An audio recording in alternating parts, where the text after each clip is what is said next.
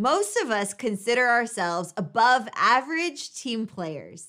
Of course, mathematically speaking, that's impossible. We can't all be above average. Who's counting? But what about online teamwork specifically? That probably gets a lot more of us scratching our heads. And this makes complete sense. Think about it. In school, we learn to work shoulder to shoulder with our classmates. In the office, we're next to each other all day. We know the drill. But what happens when we take each person of the team and pull them way apart from each other, placing them in different parts of a city, a country, or even the world?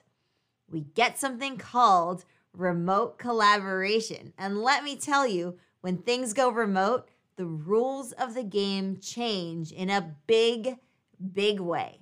Processes get more complex, challenges get amplified, and miscommunication abounds.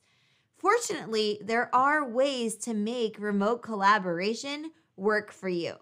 In fact, with the strategies we teach you in this lesson, I am confident you can be even more effective working with teams online than you were in person. And if you're hungry for a much more in-depth exploration of this topic, we have just the thing for you at the end of this lesson, so stay tuned. All right, so are you up for the challenge? Let's get into it.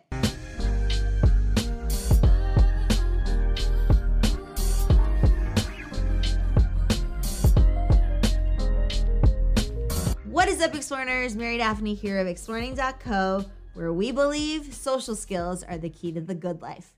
What's the good life? It's where you call the shots, you have a crew you can count on, and you're on a mission that you care about. Now, before I jump in, I wanted to encourage you to check out our comprehensive small talk guide. Just click the link in the description box below to get the free downloadable delivered straight to your inbox. All right, so one of the primary differences between in-person teams and remote teams is the nature of communication. And this isn't really that surprising, right? When you're working remotely, you aren't going to bump into Fred on the way to the snack room, which means you won't have a chance to hear all about his kid's first birthday party. It also means that you won't get that quick update on the project that you're both working on. Believe it or not, when it comes to successful teams, both of those things matter. Brief, informal conversations with your colleagues about each other's lives invariably transition to a productive conversation about how a project or collaboration is going. These casual interactions prove to be a surprisingly effective way to keep a pulse on how things are progressing. And this doesn't just apply to project updates. All kinds of important information about team dynamics, client relations, and workflow challenges are shared during unscheduled encounters in an office. When we work with our team in the same physical space, we do this almost without even thinking. By contrast, when our teamwork shifts online, we need to make a much more deliberate effort to create these kinds of informal interactions because they won't just happen automatically. And that is a problem because this creates a huge barrier to the free flow of information within a team. And studies tell us that a team that is not sharing information fluidly is not going to be successful in the long run. So be sure to schedule time in your day to catch up with your teammates over the phone or on instant chat. Make it personal and meaningful. You need to maintain that sense of human connectivity. When you achieve that, the business aspects of your work will weave their way into the conversation organically. The freer the flow of information, both personal and professional, the closer knit your team will feel and the more productive your team will be. And speaking of sharing information, clear communication is a critical component of effective remote teams. No surprise there. Too often, online collaboration quickly morphs into a chaotic slurry of texts, messy email chains, and ultimately frustrated, unproductive teammates. The reason for this is almost always due to opaque communication where colleagues misunderstand and misinterpret each other. Fortunately, there are a variety of strategies that we can employ to prevent this chaos.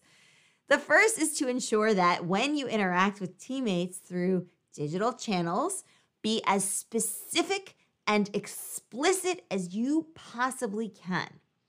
When our communication is limited to words and grainy video, we lose a huge percentage of our communicative power, including tone of voice and body language. For this reason, you must proactively eliminate ambiguity and leave absolutely nothing, I mean nothing, open to interpretation. Spell out what you mean, clarify any questions you have, and constantly check for comprehension to ensure that your teammates fully understand your meaning. You can also drastically improve the clarity of communication by using an effective project management system and also establishing strict SOP or standard operating protocol for how your team interacts with each other. Both the project management system and your SOP will ensure a uniform way of delegating work, completing tasks, and providing feedback. They keep communication organized and ensure that everyone on the team is aware of any bottlenecks or potential delays to the timeline. At this point, you're probably realizing that there are lots of moving pieces to effective online teamwork. Remote teams demand a higher level of discipline and structure than in-person teams. They require airtight project management systems, standardized operating procedures, and a delicate balance between strict communication protocol and organic, humanized interactions. The strategies we discussed today will go a very long way toward boosting the output of your remote teams. And that's super important because online teamwork is here to stay. But we're really just scratching the surface here. There is way too much of the topic to cover in a short YouTube video like this one.